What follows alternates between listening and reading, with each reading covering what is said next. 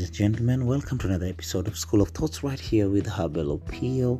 Such a joy and a pleasure to be here making the lives observation and giving them an objective view.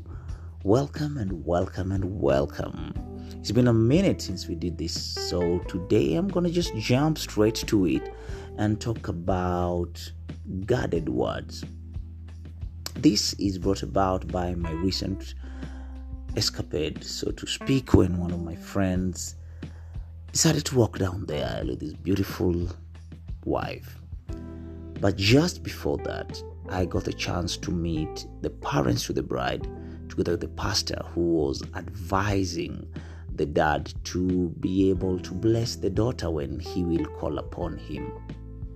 Fortunately, the privilege that I had was the mother warning the pastor that he's not an extemporaneous speaker, that he can't just speak on the spot.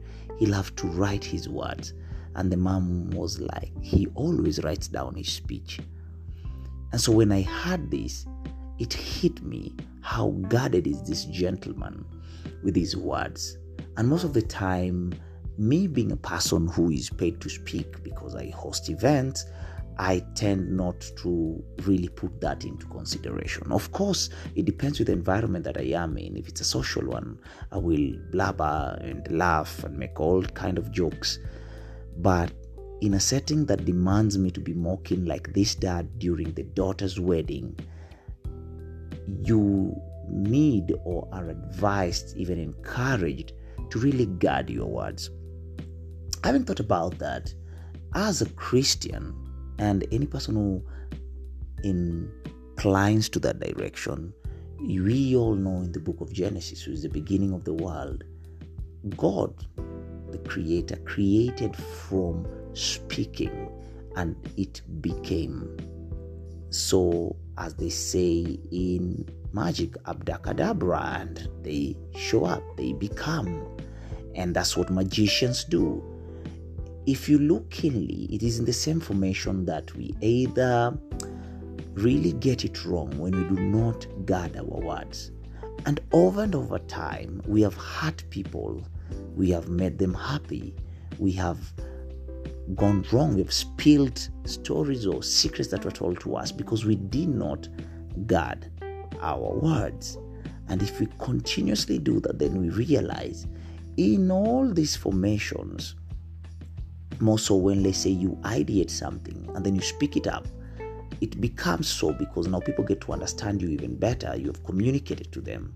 Unguarded words, meaning we sometimes think and speak everything and then we realize it's too late because we have hurt someone or we have moved them far away from what they ought or were supposed to do simply because someone did not guard their words.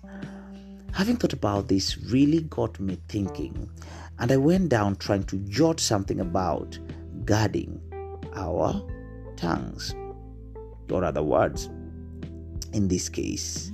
And continuously doing that enables us not to move beyond things that sometimes need us to be quiet, sometimes need us to talk, but talk for a yes or a no.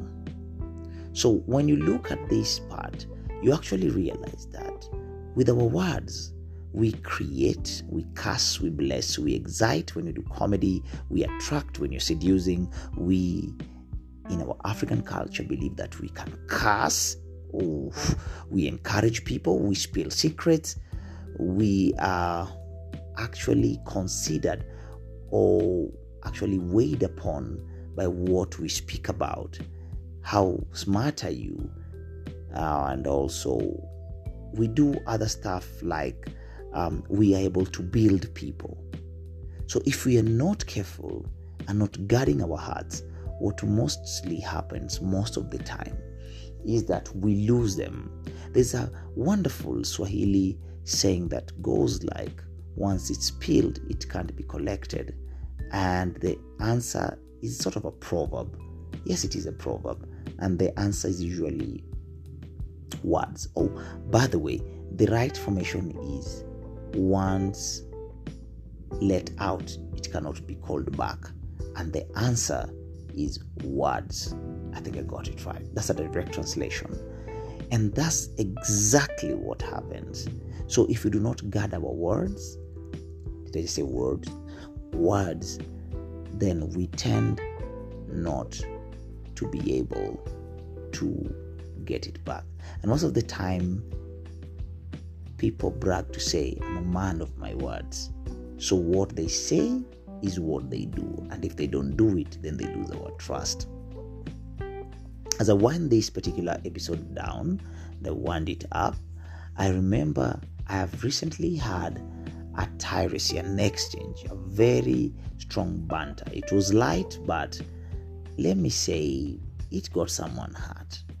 And then it got me thinking, why didn't I guard my words? Ladies and gentlemen, that is my time today. I hope as we keep on growing, as we keep on observing, we will know that this world and how we relate really, really, really needs us to guard our words. Cheers, God bless you, and Godspeed.